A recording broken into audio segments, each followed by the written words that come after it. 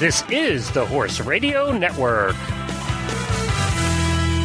This is episode 30 of the Equestrian Legends radio show on the Horse Radio Network. Coachman David Saunders.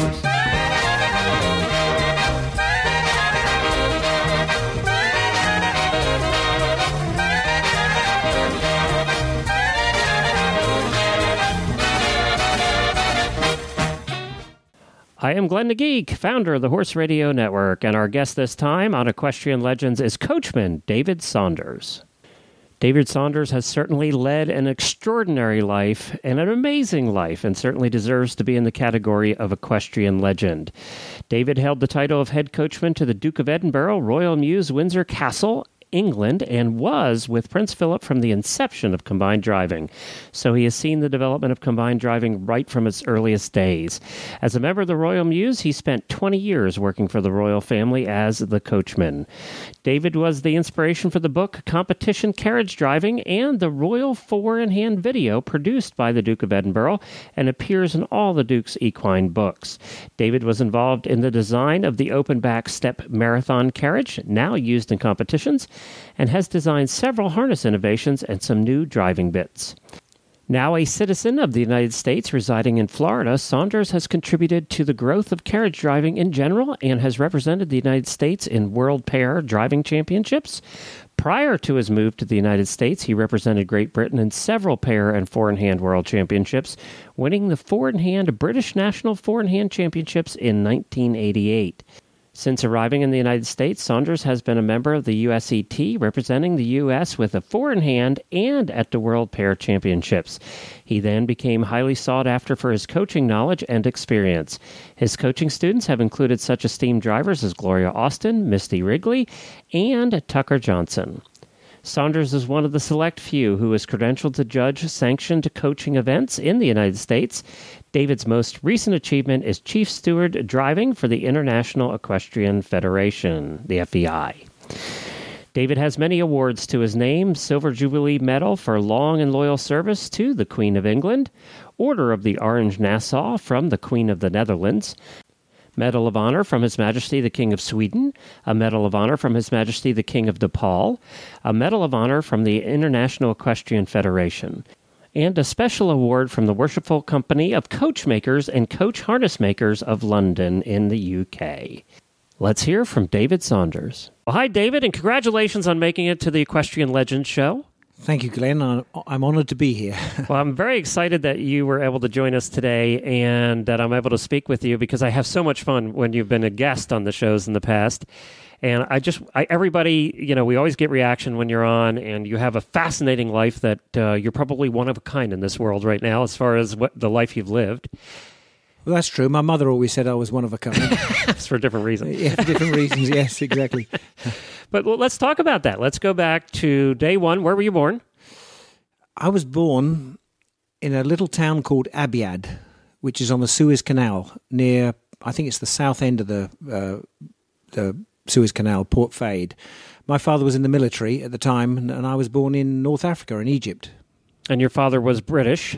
British military, yeah. Yes. He was over there protecting the soon-to-be nationalised Suez Canal. At the time, the Egyptians had changed from a monarchy to a federal government, and they were nationalising it. So the British and the French, who had built the Suez Canal, were kind of sent troops over there to protect it. But that was just I just happened to be born in a British military hospital at the time.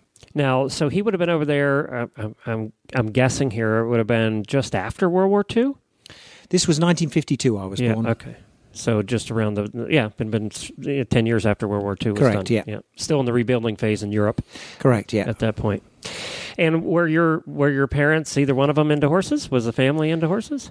My grandfather, my father's father, was MFH, Master of Foxhounds, but they were actually Basset hounds, actually, in Melton Mowbray, which is in the centre of England, big hunting country.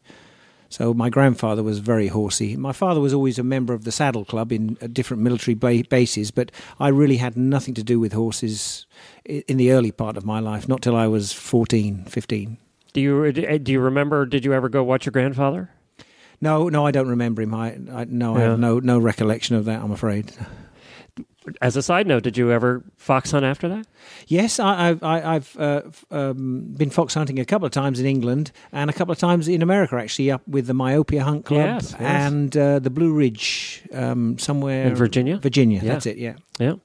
So your early days were spent traveling? Did he move a lot, or did you stay right there? Well, I'm what's called an army brat or a military brat. So every 18 months was a tour of duty. We moved somewhere else. So and it was kind of okay when you were traveling to different bases in the Middle East, the Far East, or Germany, because everyone else was in the same boat. So they were either Navy, Army, or Air Force, and they were coming and going. So everybody was kind of on the same plane. But when I eventually came back to England, when my father was made redundant, they had too many NCOs, and they decided that government cutbacks. When we came back to England, my last 2 years of school were kind of at a school where everyone knew everybody. And so I was kind of at a major disadvantage. But one thing it taught me going to these other schools was to make friends fast. Well, which came in handy in life later. Exactly. So how old were you when you moved back to England then, full-time? Probably 13 or 14, yes. And then that's when horses came back into the picture? Well, what it was I was looking for a summer job, during the school holidays, because I'd always worked when I was abroad in the military. You call it a PX, we call it the NAFI, which is kind of like a grocery store for military or Air Force people. So I always worked from when I was 11 years old, restocking shelves, or there was a bowling alley, for instance. I worked in the bowling alley. There was a cinema, a movie house that I was a projectionist for a while when I was very young, because you worked to make some extra money. So I was looking for a summer job, and just opposite where we were living, there was a polo player, had a polo field and rather a large place with polo ponies. But it wasn't actually the polo ponies that attracted me. It was the cute girls. Being fairly teenager and hormonal, I was attracted by the young girls. So I kind of went over there and asked for a job, and they said, sure, you can start mowing the polo fields. And then I got into helping the girls in the yard, and then they kind of taught me to ride, and we went on from there. And so did you ever compete in riding at that age? Were you doing any competition or playing polo? No, not really. I mean, we exercised the polo ponies. That was kind of all I did, really. That was really the extent of what I did. It was just learnt to ride polo ponies and took them to the polo matches and back again. So it was chase girls and ride polo ponies? Kind of every young man's dream, yes. Yes, I was just going to say that. At what point did you go to college then after... No. What happened was that I was probably 14, and being born in September, I kind of left school when I was like 14 and a half, because I saw no future. I hated school. I love education now, and I'm practicing to learn several languages, but I had nothing really, no interest at all in learning anything from school. I wanted to get out and work, because that's what I'd always done. So I kind of left school when I was 14 and a half, something like that, and started working with polo ponies. So the kind of summer job turned into a kind of full-time job. And from there? Well, it was interesting, because this is where the driving came in. The place where we used to exercise was a place called Chobham Common, and a common area of land in England is where, all the people in the village can turn their goats, pigs, horses out. So it was a common area of land. So that's where we used to exercise the polo ponies. And I remember seeing this guy, his name was Peter Munt, and he had carriages, and he was driving carriages. And it was getting towards the end of the season, because polo is a seasonal job. And, we would bump into these guys driving the carriage, and one of the guys said to me, what are you doing at the end of the season? I said, well, I don't know. And well, we've got this big film job coming up, I'll talk to the boss and see if... And I said, yeah, put me down for it. So I kind of transferred over to carriage horses. And that's where it started, huh? That's really where it started, because I found out I was a better driver than I was a rider. Weren't as many girls to chase over in that barn, though. Well, I don't know. So, do you remember, what was the first horse you ever drove? Do you remember? I think it was a draft horse. It was in a movie, and it was what they call a Pickering float, and it was just a single wooden vehicle with iron tyres that this draft horse was in, and I forget the movie it was in, or it may have been a television series or something like that, but I forget the name of the horse. I wish I could remember. But So how did that all lead down the road to Windsor Castle? Well, I started driving different carriages for different film jobs and started to learn to drive single and pair and stuff like that. And actually, it didn't lead to carriages. The next job I did was, after working for that guy in the film and television industry, I learned to shoe horses. So I was a farrier. And the British have several degrees in that. I was kind of probably like what they call an RSS, a registered shoeing smith. So I was shoeing horses for a long time, and I just got married. I don't know, I was 21, something like that, 20, something like that, and was just living in a rented house, a rented apartment it was actually, above a hairdresser's. And the Horse and Hound, which is like a weekly British magazine for hunting. It's the most famous weekly British magazine. Absolutely. And it has the classified ads at the back, situations, vacant and situations wanted. And there was just a fairly...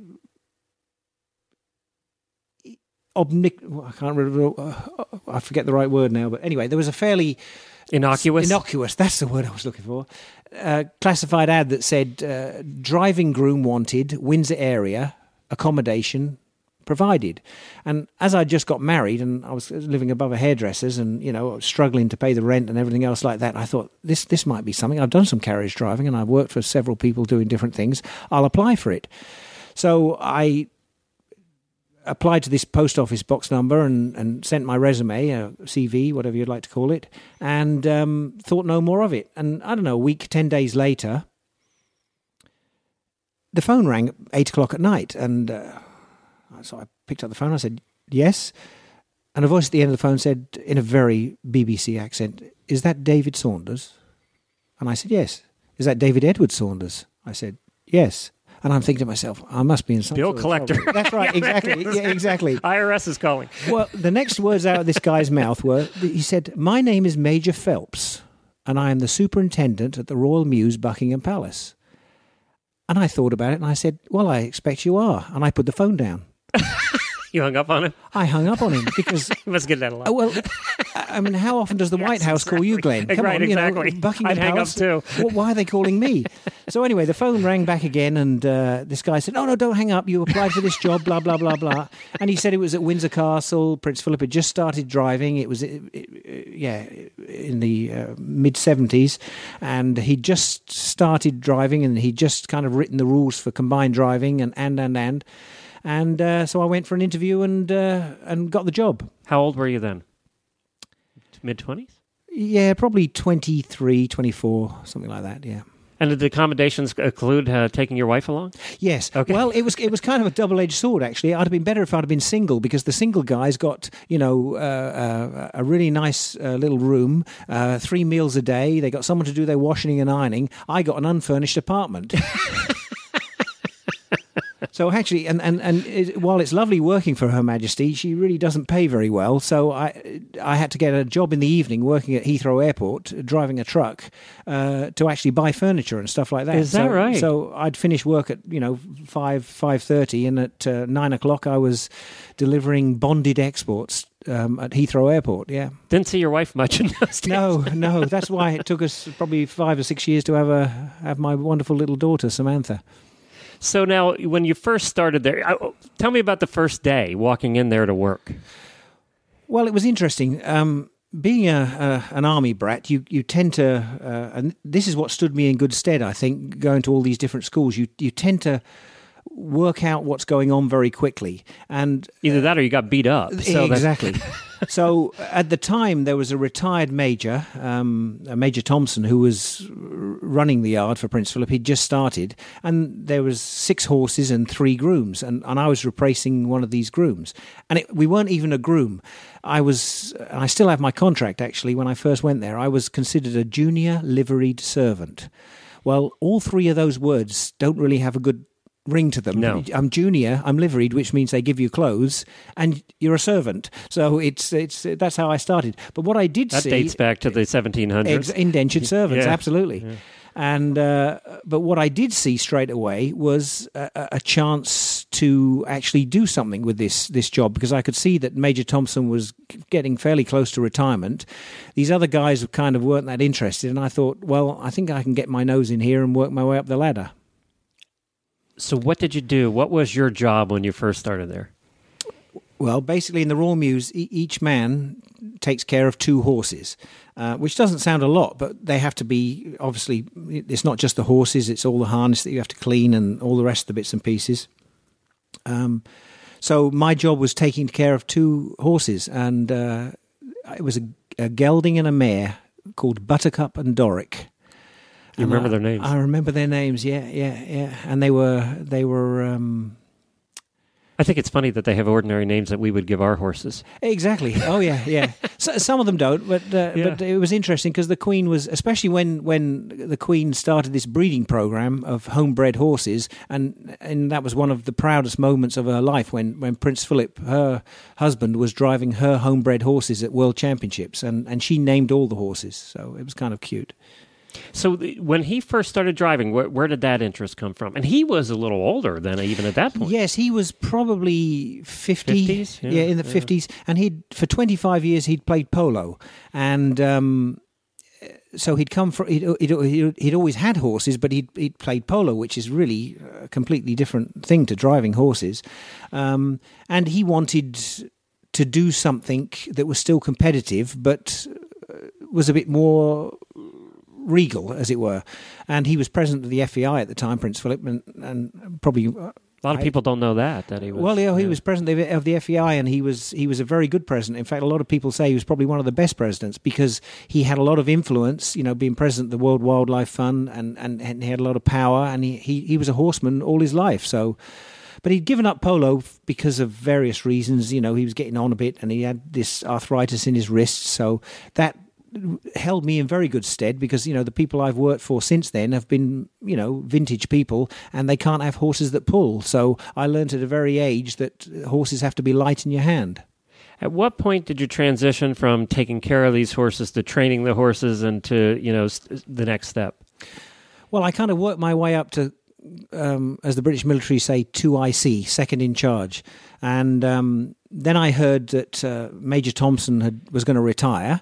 And normally in the Royal Mews, or in the Royal Household anywhere, they're all jobs for the boys. It's the old school tie or the old military tie. And, I was quite...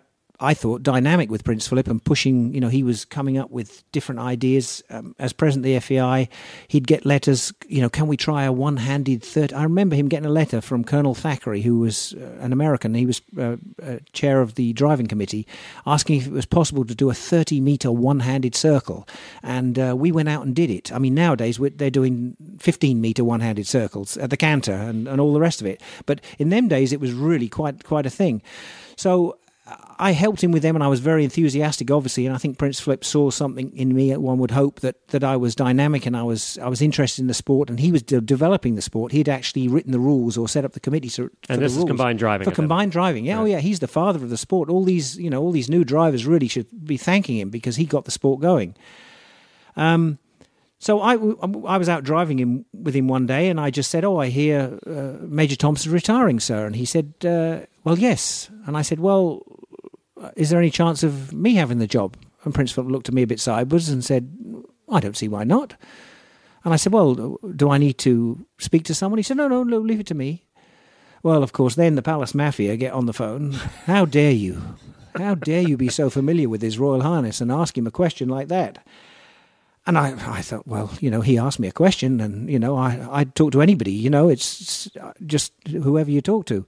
But anyway, Prince Philip insisted, and he could see that, I could help him along. But I did pay the price throughout my career, 20 years working for the Queen, because obviously I was part of his pleasure. I mean, most of the other people, all the other horses in the Mews were kept just for ceremonial things. So all the other coachmen really only saw members of the royal family when they were on some sort of ceremonial junket. Parades and all that whatever, stuff. Yeah. And we did all those as well. But of course, every weekend, Prince Philip would come from the office, i.e. Buckingham Palace, BP, to Windsor Castle, which was the country home, and we would drive at weekends. And of course, we were training green horses, and we were developing a sport that is now, as you know, Chester Webb has just won Royal Windsor Horse Show, and but Prince Philip had this in mind. He had this grand design in his mind, and it was nice that he shared it. I mean, for instance, the first marathon carriage, we built this thing called the Iron Maiden. Prince Philip was we had an aircraft because they used to use just regular pleasure carriages. That's right. And we used to break everything. All the bits of wood used to drop off. I can remember wheels. before the marathon, my first job was to take a long piece of rope and do half hitches from the splinter bar all the way down the wooden pole, to the leader bars. In case it broke, so it wouldn't fall off. And it often used to break, yes. But Prince Philip, being very dynamic, was interested in trying to improve the sport. And he said to me one day, I've just been to British Aerospace, where they're designing the plane called the Concorde, and they've developed this new type of aluminium, or it was an alloy actually, called duralumin. And he said, they've asked me if, because I'm patron of something or other, they asked me what I wanted. I was thinking of asking for 4 wheels. What do you think, David? And I said, what a good idea. Because in the old days, we used wheels with hubs on. And of course, the hubs we used to get stuck on things. So we wanted some sort of flush hub. So our first attempt was this thing called the Iron Maiden, which we'd kind of built with these Concorde wheels on. But actually, that didn't work out because it was... We made the mistake of designing it on old lines. And then our next attempt was we went to Artistic Iron Products, Michael Mart, and we bought an undercarriage and 4 wheels, and we built our own carriage. And I've posted it on Facebook a couple of times, but actually, Prince Philip and I designed the open back, the bumper bars, the floating pole, the 4 disc brakes, all that good stuff, the wedge. It's all been improved since then, but actually that was the first. But the fundamental design is still absolutely the same. was me and Prince Philip, and it was funny because we were driving at Sandringham and we'd go out with a pair, and Prince Philip would get it wrapped around a tree, and I had a wax crayon, and I would mark where it was getting stuck. And that afternoon, George Bushell, who was the engineer who was building it for us, would cut a bit off and weld another bit on, and then we'd go out the next day. And of course, Prince Philip was fascinated with this, absolutely fascinated. So he could see that, just to get back to your original point, why he promoted me was that he could see that I had a passion for driving and for horses, and still do, by the way. But getting back to that being sort of a semi-curse, too, is that you were on call all the time, whereas these guys were off on weekends. Well, yes, and of course, the other thing is, I can remember the first day Prince Philip came down, we were out driving, and he said, do you mind if I call you David? Because until then, all the royals, you were called by your surname, Saunders. Mr. So-and-so. No, not even Mr. It was just Saunders. Yes. Okay. And he said, do you mind if I call you David? And of course, being me, I said, well, do I still have to call you sir? And he said, yes. But of course, that was really the kiss of death, because these, all these other palace mandarins, then they couldn't call me Saunders because Prince Philip was calling me David. So if we were in the same company, they couldn't call me Saunders and him call me David. So it was... But also, when you go to... You've competed and you've interviewed people that have been in competitions. When you're at a competition, if you're the top rider at the Olympics, your boy or girl groom, whoever it is just as important. And yes. The trials and the tribulations and the happiness and the sadness is shared by all of you, because the horse is an unknown quantity. It doesn't matter how wonderful the horse can perform, it can still have a problem. That's why we do it, because it is such a challenge. And so Prince Philip, I believe, shared a lot of interest with me. And of course, Her Majesty the Queen loved when we started driving these homebred horses. She loved it. So she would always come over and talk to me. And of course, you have to understand, people that have been there for years, what the hell is Her Majesty speaking to that groom about, Well, I wasn't a groom, I was a coachman. And, I had a lot of interest and a lot of everything else. And of course...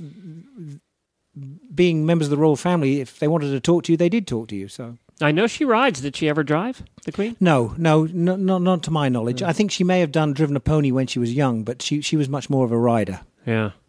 Did she go along? Did they ever go for casual pleasure drives just for the fun? They who? The Queen and Prince Philip? No. The Queen we would often meet Her Majesty when she was riding, and she would ride alongside, especially at Sandringham when they were on vacation. But no, she never rode with us in the carriage.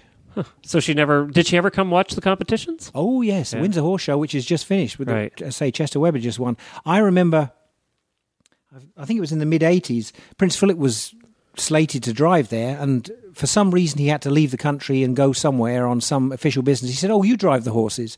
Well, talk about pressure, driving the Queen's horses at Royal Windsor. You don't want to come in last. No.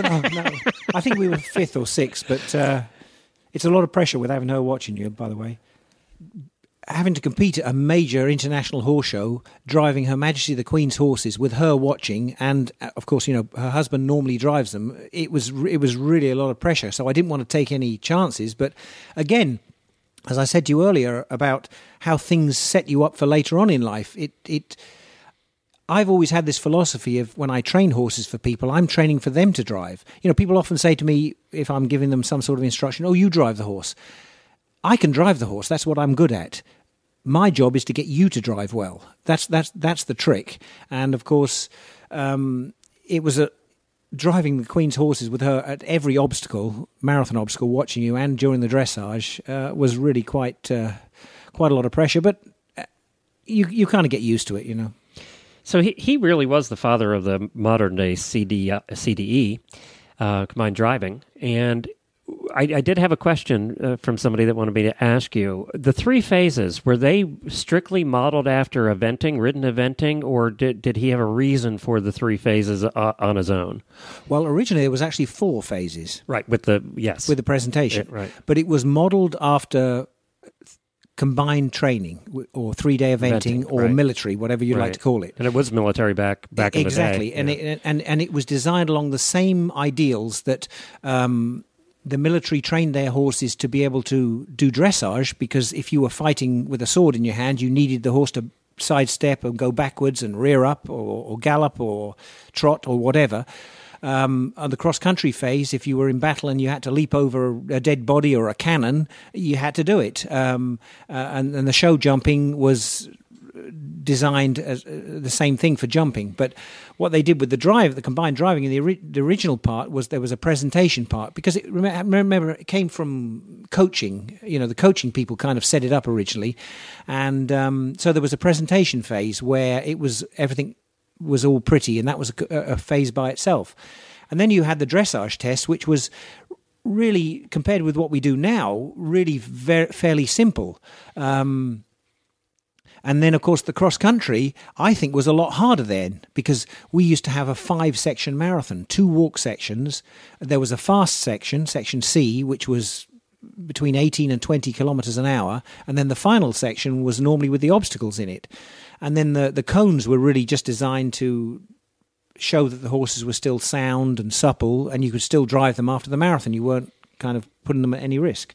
So it was modelled really very closely to combined training. When did you start competing? We started competing with Prince Philip. Did you do your own? Were you competing at all on your own during that time you were with the... Well, I competed with the Queen's 4, as I said, at Royal Windsor Horse Show, and I competed with a pair a couple of times for the Queen for various reasons. And of course, Prince Philip started this thing called the Windsor Park Equestrian Club, and there was driving there almost every weekend during the summer. So we would, Prince Philip would drive a pair. If you look at my website, there's a picture of me sitting next to Prince Philip, and I'm driving, and he's sitting next to me. He would groom for me, and I would groom for him, and we'd take up 3 pairs or 2 pairs or 4 and a pair or something like that just for training. So I competed when I was working for the Queen, yes. I get the impression that he's a royal, but he's also a pretty straight shooter as far as, letting you know how he feels about stuff. And well, you have to remember he was a sailor. And if you know anything about sailors, they really shoot from the hip and from the mouth. But Prince Philip is one of those very lucky men that he's very unusual, because he's a man's man by every stretch of the imagination. He's macho, strong, go-getter, but he's also a ladies' man. He can work a cocktail party like nobody else I know. So he's, most of us are kind of men's men or ladies' men, but he's a real double act, as it were. Which is why he ended up Prince Philip. Exactly. That's why he captured the Queen's heart, Right, exactly. obviously. So now you worked for them for 20 years. Just about 20 years, yeah. Why did you leave? Well, I didn't really leave. Well, I did leave, but Prince Philip retired. What happened is kind of halfway through, well, three-quarters of the way through my time with him, he wanted to keep driving, so he had a place up in Balmoral. The Queen goes up there for her summer holidays, and they have these fell ponies and Highland ponies up there that they use for stalking, for bringing the beast off the mountain, because the Queen hates having Land Rovers driving all over the place. So he'd said to me that he wanted to do some driving up there, and would I go up there one weekend and get these guys, show them how to... They knew how to drive, but they hadn't put a four together. And let me just tell you one funny story. Yes. The man in charge was a guy called David Muir, and I'm David Saunders, so... We were up there driving and showing him around, and he said, "Oh, would you like to come out on the hill with me, David, today?" And I said, "Sure." So we went out on the hill, and we got out and walked and had a pair of binoculars, and we came across the pony man who was waiting in the valley. And the pony man would wait in the valley with the radio. They used radios, and the stalker with the guest would shoot the beast, and then the radio down to the pony man, and the pony man would go up, and the pony would bring it off the hill, the beast. And... So I'm stood there, and the pony man disappears for a pee, and David Muir says, "I'm just going for a pee." And he left his radio there, the pony man. So comes across on the radio, "Davy, are you there, Davy?" So I thought I'd better answer it. So I picked up. I said, "This is David Saunders here from Windsor Castle. Over." And the other guy on the other end of the thing couldn't believe it. He must have left the key open, because he said, "Jesus Christ, I never knew these things could go that far." But we had a great time teaching him to drive. But anyway, I went off at a tangent there. The thing was, he was driving these ponies, and he could see that he wanted to retire at a certain age. He didn't want to go on and on and on, an old man driving. So he decided he picked a date that he was going to, or a year he was going to kind of retire. But he wasn't going to retire completely from driving. He was going to transverse over to ponies, to fell ponies, which, I'd got going for him. And, the pony men up in Scotland had got going for him. So when it came to that time, I was kind of offered, because I was still, working for the Queen, and I was still a civil servant working for the Queen. I could have kind of gone back to Buckingham Palace and kind of just lived my days out there, but that really wasn't for me. I'd got this sport going, and I'd been offered another job and working for somebody else. So when he moved on to the ponies, I kind of moved on working for somebody else. Now, before we get off of your time at working for the royal family, I did notice in your bio that you had the opportunity during that time to do a couple of the parades and the weddings. What is, and I guess my question is, what are your fondest memories of the time at Windsor? Three of the best parades. I mean, they're all wonderful. Riding up Ascot with the Queen, and you go up the Royal Mile. And this is with those unbelievable carriages. Yes, you're riding postilion, and you break into these 40, 50, 60,000 people, and they all cheer. They're not cheering for you, they're cheering for the Queen, obviously. Riding to Ascot is wonderful. It's hard work, because you have to do it for 4 days, and it's a long way up there and a long way back. But three of the best occasions was the Silver Jubilee, when she was 25 years on the throne, which is when my daughter was born, actually. I was born the year the Queen ascended to the throne, 52, and my daughter was born 77 when she was 25 years on the throne, Samantha Jane. So doing the Silver Jubilee was the other one. The other interesting thing was that the Queen has 2 birthdays, because she's the Queen. She has her official birthday, and she has her own birthday. Well, her official birthday parade is done in London. It's called Trooping of the Colour, where she inspects one of the Guards regiments. And Prince Philip had said to me that he would always ride one of these police horses.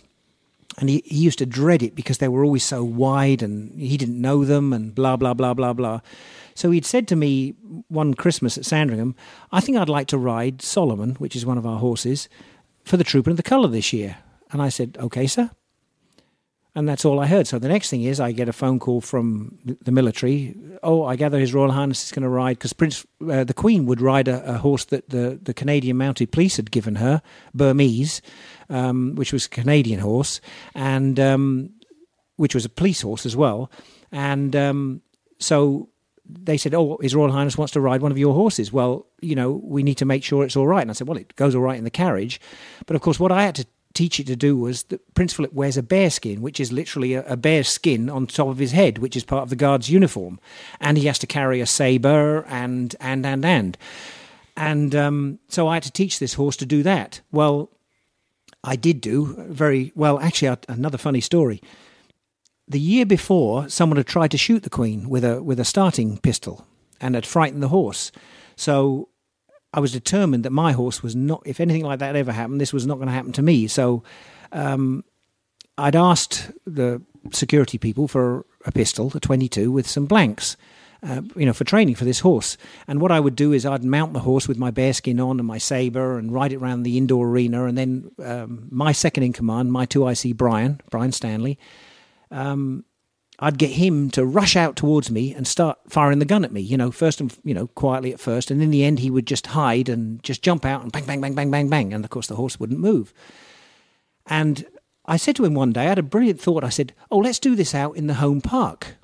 You go and find a tree to hide behind, and I'm going to ride around this circle, and you come out anywhere in this circle and try and shoot me. Nothing could go wrong. Nothing could go wrong, but I hadn't thought about, security and all. Let's tell the rest of the world that are protecting the Queen that someone's out there with a gun shooting, And so Brian went out off on his bicycle and his gun and hid in a bush, and I'm trotting along, and suddenly Brian goes, bang, bang, bang, bang, you're dead, like that. Well, within seconds, we're surrounded. Whose idea was this? Me. But it was a good exercise because the horse stood still when everything else happened. But to get back to my main point, there's 2 rehearsals for the Trooping of the Colour. There's an undressed rehearsal where nobody's naked, but you're not wearing full dress uniform. Right. And then there's a dress rehearsal where everyone's in dress. Well, of course, the main participants, like the members of the royal family, only take part in the main event. They don't do the dress rehearsal. Well, Sir John Miller's niece, Sylvia Stanier, was always the Queen. That was her job. Well, of course, normally, whoever the policeman that Prince Philip's horse was going to be, he was going to ride, would stand in for Prince Philip. Well, of course, it was going to be me this time. And let me tell you, there is nothing like riding onto Horse Guards parade ground and 2,000 guardsmen giving you the royal salute. Because as far as they're concerned, with the dress rehearsal and the undress rehearsal, I am Prince Philip. Sylvia Stanier is the Queen. They have to do everything as per the book. And when they play the national anthem and you sit up there and it's all directed at you, not at me, but it is directed at me because I'm Prince Philip for all intents and purposes. There's nothing quite like that. There's no drug in the world that can give you any sort of high quite like that, let me tell you. And then the final one that I'd like to mention was the fairy tale wedding, the Prince and Princess of Wales, which I know there's been several weddings before and several weddings afterwards, but this was monumental. I couldn't hear the horses clip-clopping on the... And this was Diana we're talking about. Yeah, Prince, which all of us watched. Yeah, Princess Diana, yeah. I think something like 60, 70 million people I remember watching it, and everybody wanted to watch it live. Right. You couldn't record it back then. It was pre-DVR. So. Absolutely. Yeah. But it was actually... We stayed home from work to watch it. Yes, but it was actually a nightmare for us because there was 4 parades going there and 2 parades coming back. And when they were getting married, we had to jig round, not change horses, but change carriages around because, obviously going there was the bride's procession, the bridegroom's procession, the Queen's procession, the groom's procession, and then coming back there was the bride and groom's procession and the Queen's procession. And I was lucky enough coming back to drive the bride's mother, Mrs. Shan Kidd, and the bridegroom's father, Prince Philip, with his horses that we competed with. And at the time we were having a little problem with Northern Ireland with the IRA, the Irish Republican Army. It's all settled now, I hope. But there was lots of, there were bombings all the time. Bombings all over. Of things going on. And of course, one of the things that we were worried about were well, the police were worried about was someone throwing something underneath the carriage, because there was so many crowds there. So we had, I'll probably get excommunicated for telling you this, but it wasn't just driving in the parade, but we had escape routes where there were planned, if something went wrong, we would just slap the horses up and turn left or turn right down a street. And you had to remember all them as well, especially if you had main people in, like I had Prince Philip in. So I was one of them, if there was going to be a target, one of the main targets. So you had all that in your mind, as well as you knew that, you can't pick your nose because 90 million people are going to see you doing it, and you had to make sure your wig was straight and that your silk stockings were straight and all the rest of it. And your horses weren't running off. And the horses weren't running off. Yeah, exactly. All that sort of good stuff. And you were trying to avoid, household cavalry and mounted policemen and, people in strollers and, people were shouting and screaming and, and it actually all worked very well. It was a great parade. It was beautiful. It worked very well, but it was a lot of strain. But looking back on it now, I was very proud to be You were part of it. Absolutely, to be part of it. That is really neat. And not too many people were. So exactly. Yeah. So now, how old was your daughter how old was Samantha when you left the Royal Mews at that point? She was probably 12, 13, something. So like did that. she ever get to visit? Did she ever get to come up? Did she get to go to Daughter's Day at work? Oh yes, Yes. yeah. Oh yeah, she was. Well, when we lived at Sandringham, I lived at Sandringham for a short time. Again, there's pictures on my website.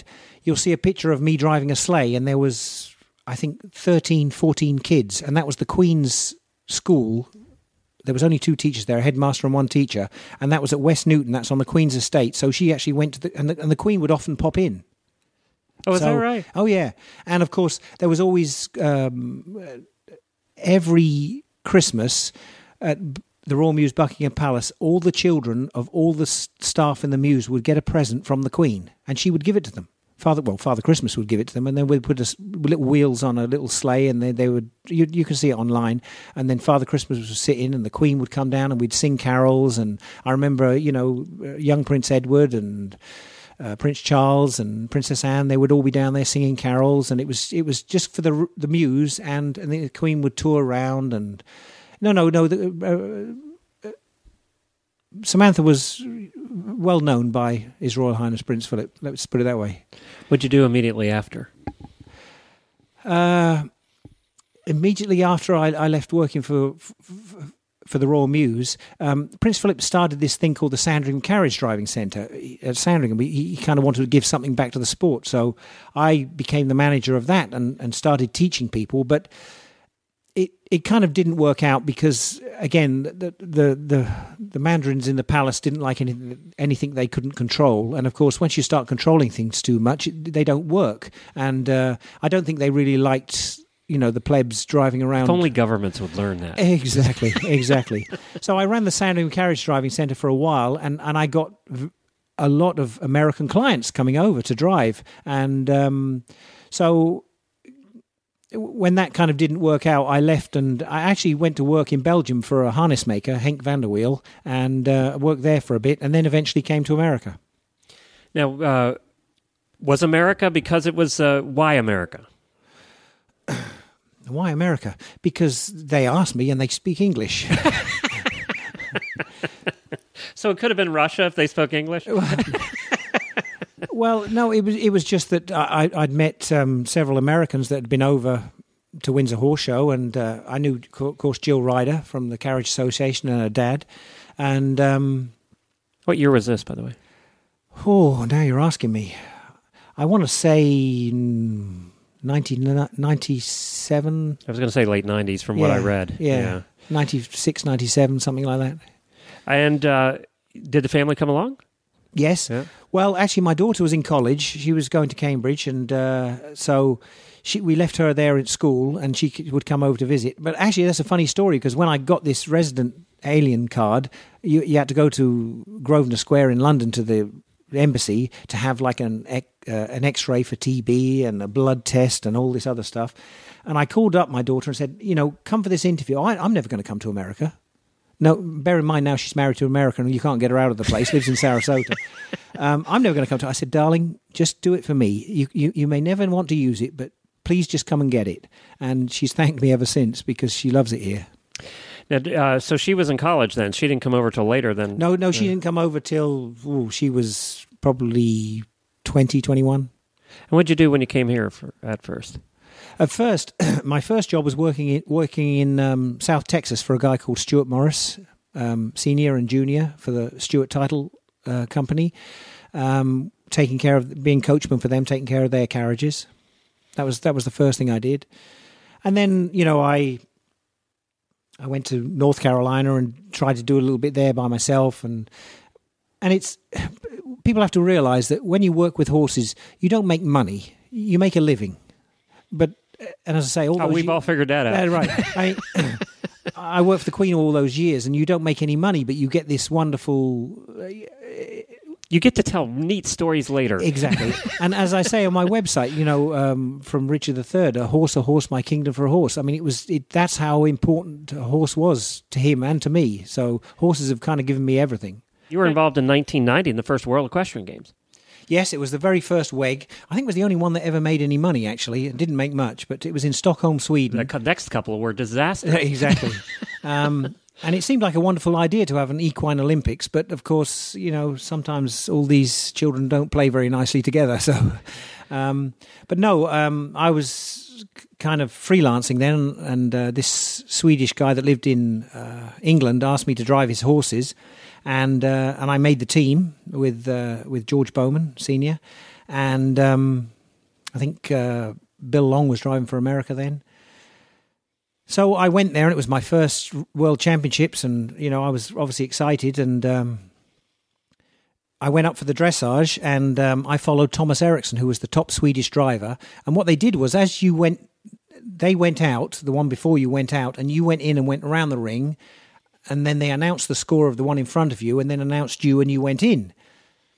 And so I go in the ring, and I'm driving around and thinking to myself, remember, turn left at C. Remember to do the one-handed circle. Remember to do this. Remember to do that.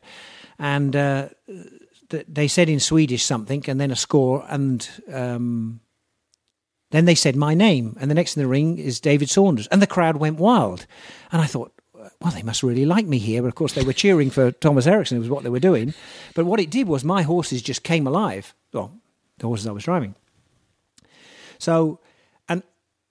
one thing that I hadn't realised either, Prince Philip was over there visiting Carl Gustaf, King Carl Gustaf of Sweden, and he was in the royal box watching. I mean, I didn't know that at the time. No one told me that. But anyway, so I went into the ring, halted at X, saluted, took my hat off, put my hat back on, said trot on, and I had no idea what my next movement was. I had completely blank, I tell you. I'm thinking, here I am, I've been given this chance, young driver, to drive at the World Championships, and I've screwed it, I don't know which way to go. Well, luckily the horses knew to turn left, and it kind of, I thought, don't panic, just let it go, let it go. And we did the test, and we had like a 43 or something like that, which was quite good in them days. Well, of course, I came out, went to the stewards, they did the bit check and everything else like that, and I'm talking to some people are talking to me, and chit-chat, and I look up, and suddenly the crowd's parting like the Red Sea, and here comes King Carl Gustaf of Sweden and Prince Philip. And of course Prince Philip comes over and said, well, what do you think you've got, David? And I said, I've no idea, sir, hopefully somewhere in the 40s. And he said, well, you've got a 43. Well done, David, well done. He said, but you could have done more extension, and, you cut the corner and so. And I'm thinking, give me a break, sir, this is my first World Championship, and but he was being constructively critical. So it was kind of cool that, I had a king and a prince watching me do my first competition. But that was the first World Championships I drove at, yeah. And did you compete then thereafter?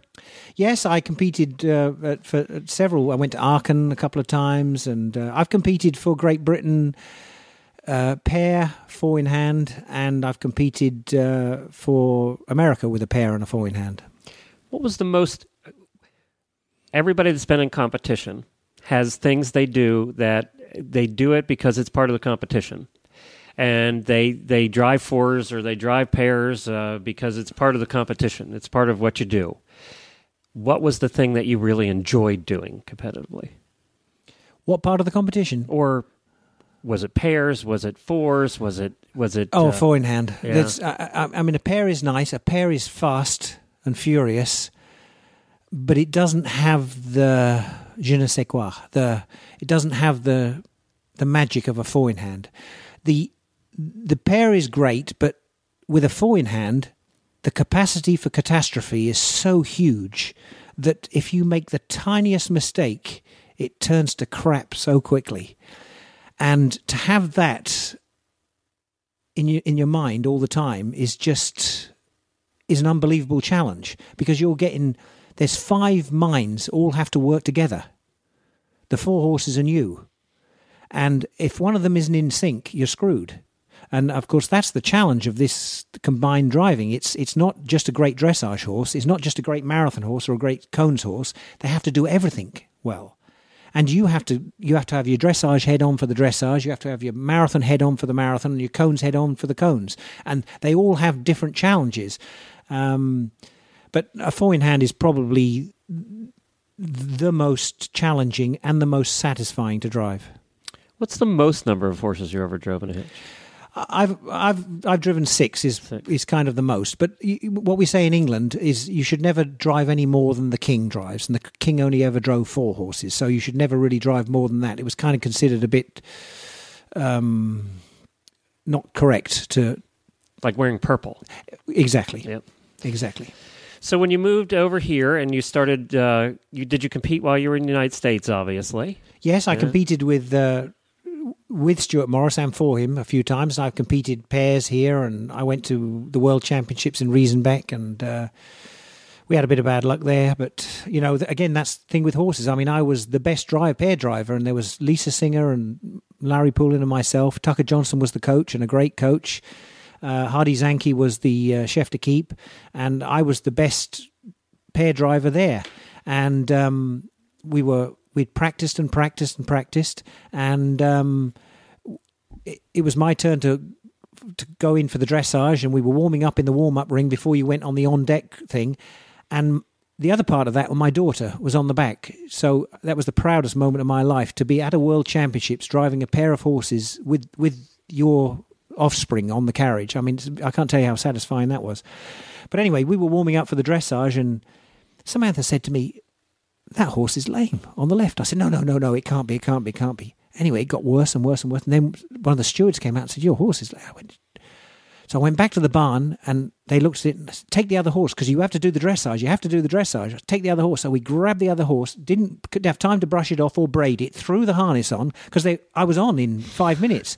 This horse cantered the whole, because he wasn't warmed up, cantered the whole test. I think I got a 70. I should have had a 90.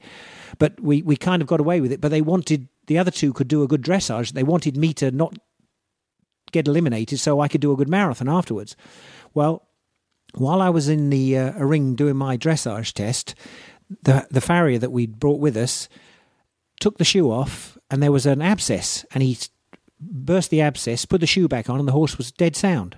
So if this had happened half an hour before or half an hour afterwards, we'd have been fine. So anyway, that was kind of horses for you. That's horses for you, and you just have to we were talking earlier on about the WEG. You just have to suck it up when they're there because they have to be there. We're here there because we want to be there. So, and you always have to bow to the horses and the horses' demeanor. Now, you've been a coachman here in the United States for a few people. Mm-hmm. Yep. And so when you left there, was that in your mind? Was it something that you wanted to continue doing, or were you looking for new adventures and you ended up back here? Or, we all have those things that we dream about, that someday we want to be, this or that. And I had those too and didn't end up doing any of them. So what, where did you have it in mind, or were you just playing it by the day at that point? Well, of course, my dream was to be a world champion driver and marry a rich widow that owned a brewery. Sounds good to me. Yeah. But no, we both missed that rich widow that owned a brewery. But I really just wanted to drive as well as I could drive and compete as well as I could compete. But one of my problems, and I admit it, was when I was competing, I didn't have the edge that a lot of competitors have, because I was a trainer first. I was a trainer, and before, a very good one, by the way. Worked with you a tiny bit now. Right. Yeah. Well, when you're a trainer, you're always training, and if you're competing, you can't be a trainer. You have to just compete. If you talk to someone like Chester Webber, he doesn't train the horses. Right. He has other people to train the horse. All he does is compete with them. Tucker Johnson does the same thing. He gets up and competes. And you can't be going through the dressage test or through the obstacles training horses. You've got to just do the competition. So I think that was one of my drawbacks. But I'd kind of resigned myself to try to help people and teach people as much as I could. And I was lucky because I had the background of not just combined driving. I'd done lots of coaching with His Royal Highness Prince Philip and postilion and parades and pleasure driving. So I thought I had a lot of depth and a lot to offer America. And the American government must have thought so, because I had what they call an A2 visa, which was an alien of extraordinary ability. Now, did you, today, I'm going to start asking you some random questions that we always ask towards the end of these interviews for Equestrian Legends. Today, if you had the choice to do a Royal Parade again or compete in a CDE, which would you do? Oh, that's a very good question, because they're both real eye-openers. Probably the Royal Procession, because it's not judged. It's the problem now with combined driving is there's so many variables, whether it's windy or rainy, and what judges are there, and what technical delegates there, and who likes you and who doesn't like you in politics. So I would probably say doing a Royal Parade, because there's so much more to that than meets the eye. If you had to go back in time, and you had the opportunity to do something else other than the horses, and you had to do something else other than horses, what would it have been? I don't think I could have done anything else, because, horses are not just a job to me. They're a passion. They're my life. I've lost lots of sleep, lots of tears.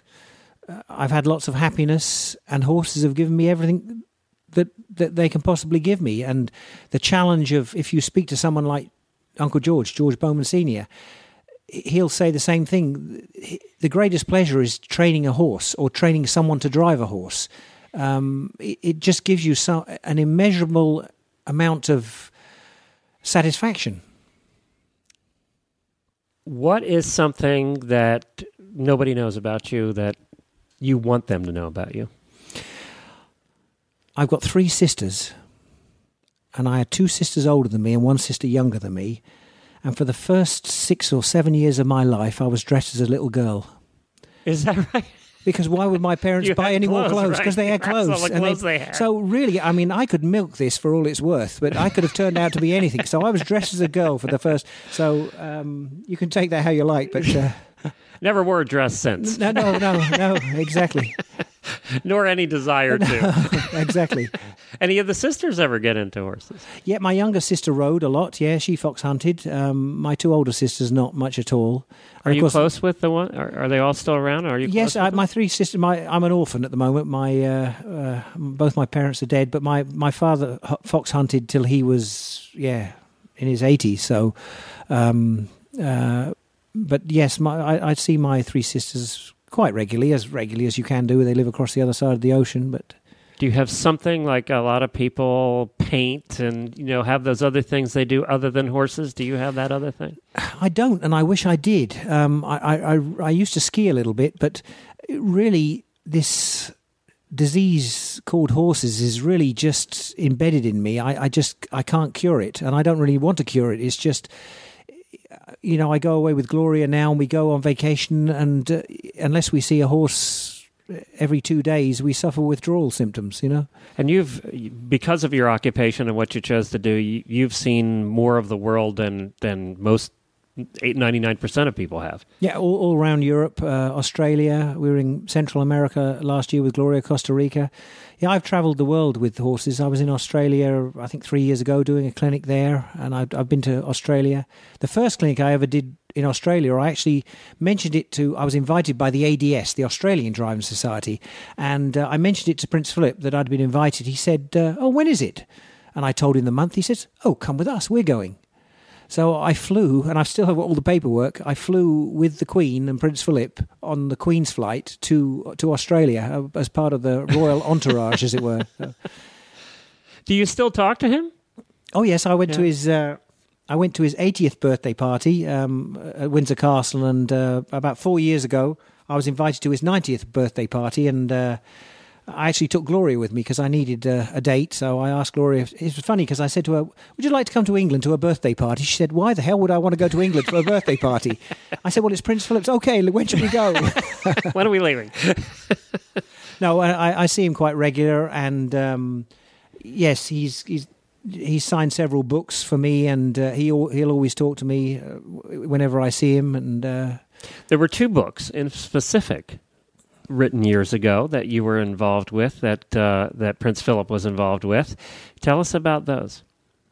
Well, what happened is we were driving at Sandringham every Christmas for 6 weeks, and Prince Philip we would chat about, do you remember last year at Royal Windsor Horse Show when we hit that post and that horse fell over, or we nearly tipped over in the water, or remember when we were teaching this horse to go into the water, it wouldn't go in, it jumped, and blah, blah, blah, blah, blah. And I said to him, "You should write this down, sir." "Oh, I don't have time for that. I don't have time for that." Well, we came back from Sandringham, and he went on a cruise on the Royal Yacht Britannia somewhere, something like that. And I saw him about 4 weeks later, and he said, "Have a look at this." And he thrust this manuscript down at me. I've still got bits of it, actually. "Read it and tell me what you think." And, of course, he'd written down all these thoughts. And, of course, I had to do some things in the margins. And that became the first book. And what was it called? It was called Competition Carriage Driving. And then the next year I said to him, I digress. Do you remember the first video cameras? They were kind of fairly big, yeah, and then you had this big suitcase. That was the battery. The battery, yes. I do remember. Well, we were at Sandringham driving out New Year's Day, and Prince Philip said to me, "Guess what the Queen bought me for Christmas?" Well, what do you say to that? Right. Hello. Yes. So whatever she wanted to. Yeah, exactly. Yes. I bought you Africa. Yeah. You know. So I said, "I've no idea, sir. What did Her Majesty buy you?" He says, "Well, you've got to come and look at this. When we get back from driving, after lunch, meet me in my study at 2:00. So there he's got this wonderful JVC, I remember it was, video. Those were the first. Yeah, exactly. This video camera. He said, we can have so much fun with this. I'm going to video the training. We're going to video that. Of course, nowadays it's all blah, blah, blah, blah, blah. Well, of course, then when we're out driving, I said to him, we should make a book of the film. A book of the film? A film of the book? A film of the book, the other way around. Sorry, that's a spoonerism. Not spoonerism, but you know what I mean. And he said, that's a good idea. So I thought, naively, we could just make it ourselves. But, of course, it turned into a big production. And we made this video. It was put on television, actually, called The Royal Four in Hand. And it's on my YouTube page. Anyone can go and look at it. And it's on YouTube. It's called The Royal Four in Hand. And just David Saunders. Go on to David Saunders and you'll see it there. And it's called The Royal Four in Hand. And it's actually very nice because you get an idea of Prince Philip talking about the mares, the homebred mares, Harrier. She was named after, her mother was Eagle, so she was named after a raptor. She was a Harrier, but we called her Harry, And he talks about the harness and he talks about the carriages, and you can see his involvement in the movie. It's really quite fascinating. So that was the movie we made. So it was. I'm not saying it was all my idea, but I think I was instrumental in him doing those things, pushing him to do it. Exactly. So if there's a message from your life, what would it be? Never, ever, ever blame the horse. Don't take it personally. Because once you start taking it personally, if the horse that you're training, I'm talking about training a horse, whether it's to ride or drive, if you take it personally, you've kind of lost the battle. So never take it personally and never blame the horse. And a message for young kids coming up. I know it's not quit high school and apply at the castle. So what's the message for kids coming up who want to lead an interesting, eventful life like you have? Do something with horses, whether it's riding them or driving them, because what horses teach you is that you have to take care of them. You have to be responsible. You can't just, because you were out all night partying, you have to get up and feed your horse in the morning. You have to take care of it. And you only get out of a horse what you put in. So if you want to win, you have to take care of it. So I only have 2 more questions for you. The first one is, what has David Saunders not done that he still wants to do in this life? What's on your bucket list? Traveling wise, I'd love to go to South America, Terra del Fuego. I asked Prince Philip what part of the world he found most fascinating, and he said, south of Argentina and Chile, there, Terra del Fuego. I'd like to go to New Zealand. I never went there. I'd love to. Yeah, I'd love to see more carriages and more different types of horses. There's nothing really especially. I mean, I'd like to live a long life and still keep meeting interesting people. And what are your parting words for this conversation? What haven't you said yet that you want to make sure gets out there? You want something philosophical? No, whatever.